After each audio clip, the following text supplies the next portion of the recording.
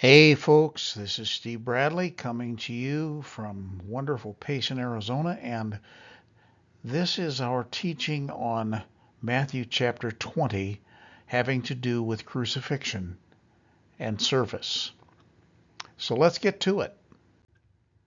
Here is the text. It says, "Now Jesus, going up to Jerusalem, took the 12 disciples aside on the road and said to them, 'Behold, we are going up to Jerusalem, and the Son of Man will be betrayed to the chief priests and to the scribes, and they will condemn him to death and deliver him to the Gentiles to mock and to scourge and to crucify, and the third day he will rise again.' Then the mother of Zebedee's sons came to him with her sons, kneeling down and asking something from him. And he said to her, 'What do you want? What do you wish?' She said to him, 'Grant that these 2 sons of mine may sit, one on your right hand and the other on the left, in your kingdom.' But Jesus answered and said, 'You do not know what you ask. Are you able to drink the cup that I am about to drink, and be baptized with the baptism that I am baptized with?' They said to him, 'We are able.' So he said to them, 'You will indeed drink my cup and be baptized with the baptism that I am baptized with, but to sit on my right hand and on my left is not mine to give, but it is for those for whom it is prepared by my Father.' And when the 10 heard it, they were greatly displeased with the 2 brothers. But Jesus called them to himself and said, 'You know that the rulers of the Gentiles lord it over them, and those who are great exercise authority on them. Yet it shall not be so among you. But whoever desires to become great among you, let him be your servant, and whoever desires to be first among you, let him be your slave.'" I lost my place here. "Let him be your slave, and just as the Son of Man did not come to be served, but to serve, and to give his life a ransom for many." Now as they went out of Jericho, a great multitude followed him. And behold, 2 blind men sitting by the road, when they heard that Jesus was passing by, cried out, saying, "Have mercy on us, O Lord, Son of David." Then the multitude warned them that they should be quiet. But they cried out all the more, saying, "Have mercy on us, O Lord, Son of David." So Jesus stood still and called them, and said, "What do you want me to do for you?" They said to him, "Lord, that our eyes may be open." So Jesus had compassion and touched their eyes, and immediately they received sight, and they followed him.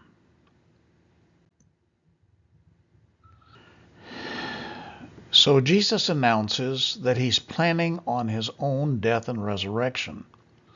And it's interesting that even after he was crucified and rose from the dead, the disciples didn't really get it at first. And they don't understand or accept it so very much that the next event is the mother of Zebedee's children, that's the mother of James and John, she was named Salome, came and asked the following favor. And so it says, Jesus says to her, "What do you want?" She says to him, "Grant that these 2 sons of mine may sit, one on your right hand and the other on the left, in your kingdom." So Jesus is saying something like this: "I'm going to die in 10 days. And then the mom says, "Well, then moving on to the next topic, what are you going to do for my kids?" That's weird. And the irony is just absolutely stunning. Jesus announces he's about to die, and Mom and the boys want to know if they can get a special place at the table in his kingdom. Now, this is so tone deaf I can't believe it. And I know I'm intentionally exaggerating this, because even though it was one of those events that make you say, "Huh, what?" it also illustrates the fact that the disciples really did believe in Jesus, did believe what he said, did believe that his kingdom was coming, but really did not see his death and resurrection as the only path to that kingdom. So this occasions the next lesson, and that's one of his most important. Greatness in his kingdom is measured by service. So here it is. When the 10 heard it, they were greatly displeased with the brothers. And so Jesus calls them over and he gives them the following statement. You know that the rulers of the Gentiles lord it over them, and those who are great exercise authority over them. Yet it shall not be so among you, but whoever desires to become great among you, let him be your servant. And whoever desires to be first among you, let him be your slave. And then he goes back to his coming death, and he says, just as the Son of Man did not come to be served, but to serve, and to give his life a ransom for many. The first thing that is said about Jesus in the Gospel of Matthew and what he will do is that he would save his people from their sins. And this is how he has to give his life. This business of service is one of those things that almost every disciple gets wrong because it's so foreign to the way our world works. And so each of us must work on this, and often work on it every single day. Even Jesus' disciples didn't really get it, despite the fact that they had followed him for the 3.5 years that they had been with him. But the world they knew was structured around the greatest exercising power and authority over the least. That's just the way the world is.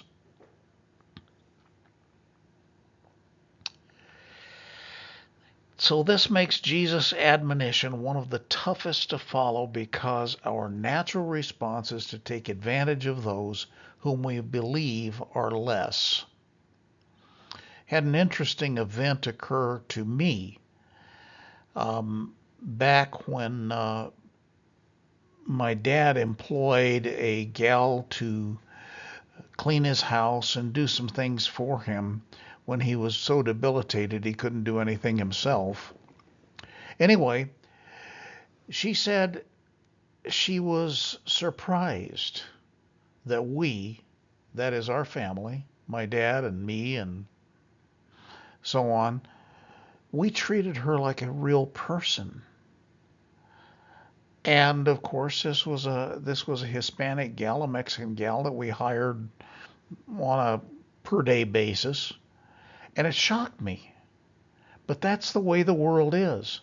So many times we see people as less because we're of a different color, a different size, a different intelligence, whatever it is, we see them as less. And what happens then is we stop treating them like people.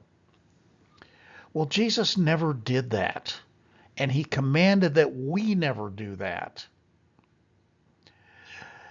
Jesus commands us to counteract this lack of desire to serve with purpose and make it our aim and effort to serve. So he says the Son of Man did not come to be served, but to serve and to give his life a ransom for many. And once again, he brings up his death. The final clause brings up what is actually on his mind as he goes to his death in about 10 days. His purpose is about to be fulfilled. Billy Graham once said of Jesus that Jesus was born to die, meaning that Jesus' death was central to God's purpose.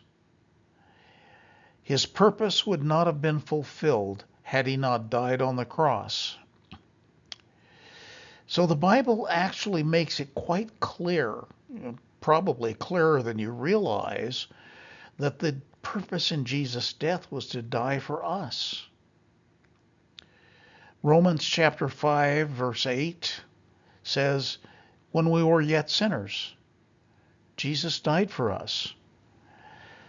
1 Corinthians 15:3 says, Christ died for our sins according to the Scriptures. He gave himself up to death on the cross in Philippians 2:8. And that death purchased our redemption because he is the atoning sacrifice for our sins, and not for ours only, but for the sins of the whole world. 1 John chapter 2, verse 2 says that. God has made him who knew no sin to be sin for us. Imagine that. He had no sin in his life. He was not even acquainted with it, but he became sin for you and me, that we might be made the righteousness of God in him. God made us made him our righteousness, and he made us righteous because of him.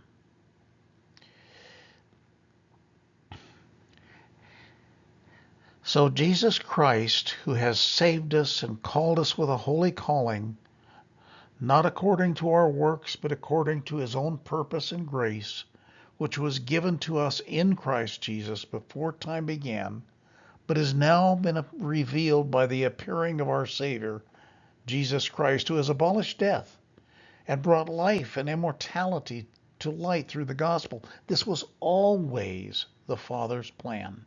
It was always Jesus' plan. It was always what he wanted and intended to do. And so in John chapter 11, he says, he that lives and believes in me, shall never die.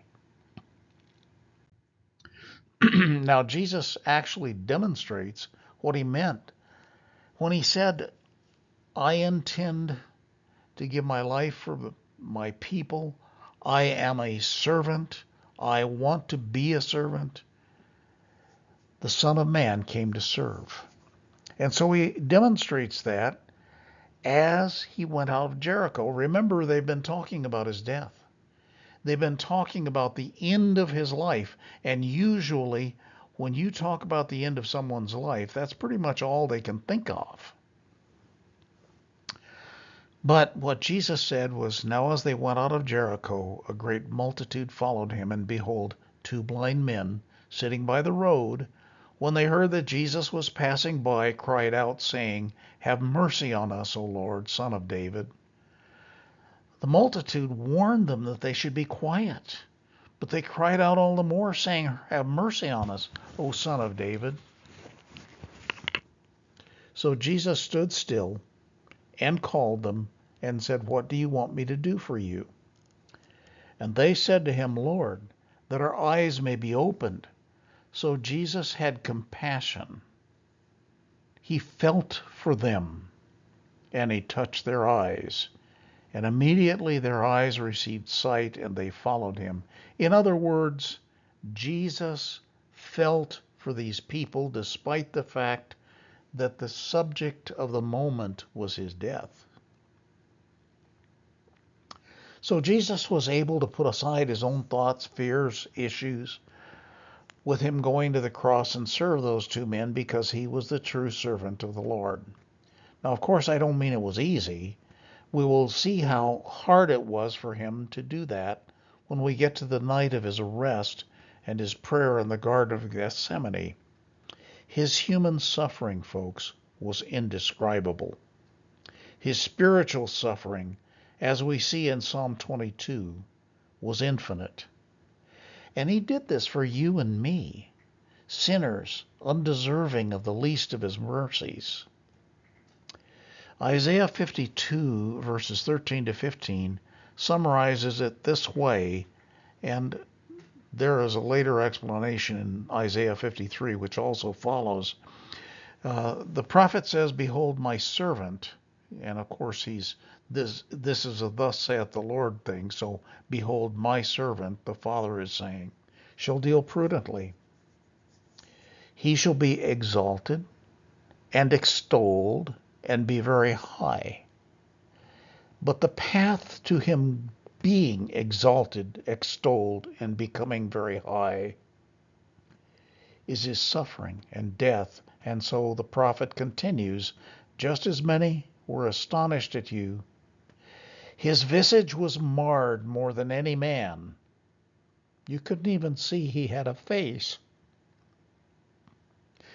And his form more than the sons of men. So shall he sprinkle many nations. And of course, this talks about the sprinkling of the blood, which the Bible discusses many times as the effective cause of our redemption and our forgiveness of sins.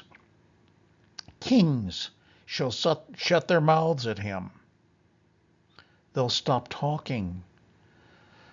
They will cease to think of themselves as important people. For what had not been told them they shall see, and what they had not heard they shall consider.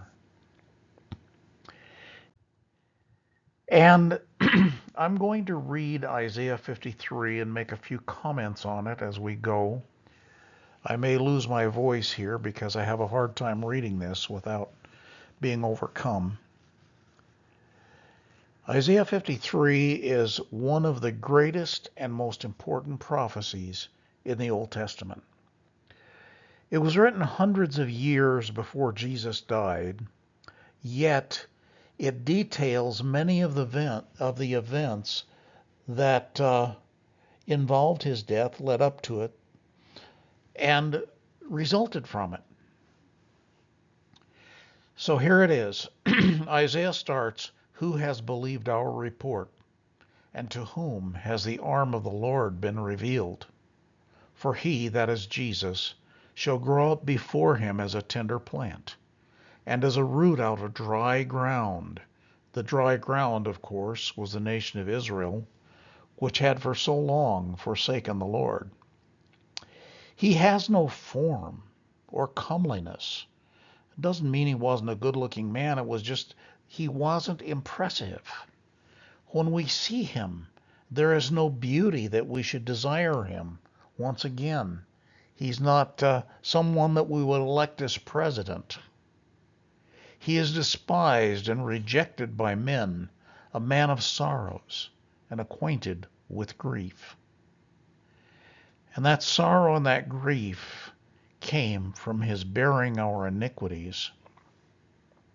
We hid, as it were, our faces from him. The Jewish nation, for the most part, rejected him. He was despised. We did not esteem him. On the other hand, surely he has borne our griefs and carried our sorrows, yet we esteemed him stricken, smitten by God, and afflicted. But it was for our transgressions he was wounded. So the contrast is, we looked at him and we thought, man, this guy, God is against him because he's being crucified. He's being killed. But the truth was, he was wounded for our transgressions. He was bruised for our iniquities. The chastisement which brought about our peace was upon him, and by his stripes we are healed. Quoted, by the way, in 1 Peter chapter 2. All we, like sheep, have gone astray. We have turned every one to his own way. But the Lord didn't let us go. He didn't say, you can have whatever you want in life. What he said is, I'm going to send my son to die for you. So the Lord has laid on him the iniquity of us all. He was oppressed. He was afflicted. Yet he opened not his mouth. He didn't complain. He was taken from prison and from judgment the night of his arrest. And who will declare his generation? For he was cut off from the land of the living. He's 33 years old and died before his time. For the transgressions of my people was he stricken. They made his grave with the wicked he was crucified between two thieves. But with the rich at his death, Joseph of Arimathea gave his tomb to Jesus, and that tomb was the tomb of a wealthy man who could afford to have his sepulcher, his tomb, carved out of rock.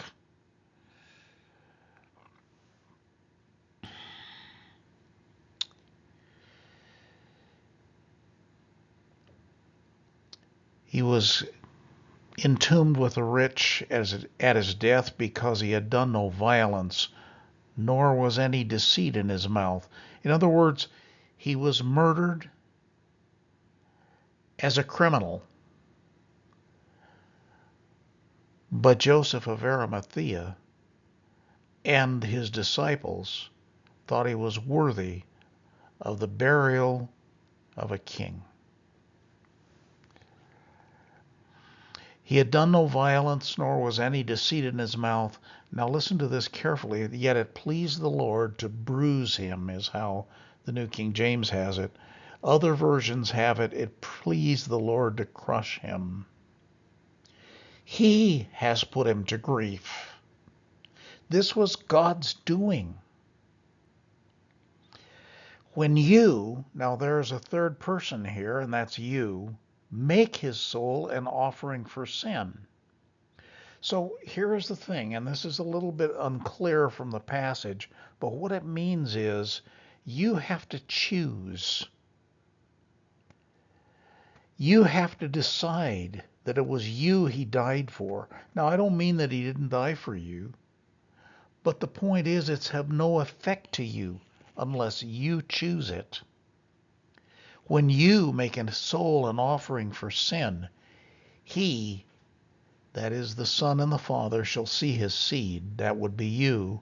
He shall prolong his days after the resurrection, and the pleasure of the Lord shall prosper in his hand. He shall see the anguish of his soul and be satisfied with the punishment visited upon the Lord Jesus Christ for your sins. By his knowledge, my righteous servant, says the Father, shall justify many, for he shall bear their iniquities. Therefore, I will divide him a portion with the great, and he shall divide the spoil with the strong, because he poured out his soul unto death, and he was numbered with the transgressors, and he bore the sin of many, and made intercession for the transgressors. Forgive them, Father, said Jesus on the cross, for they know not what they do.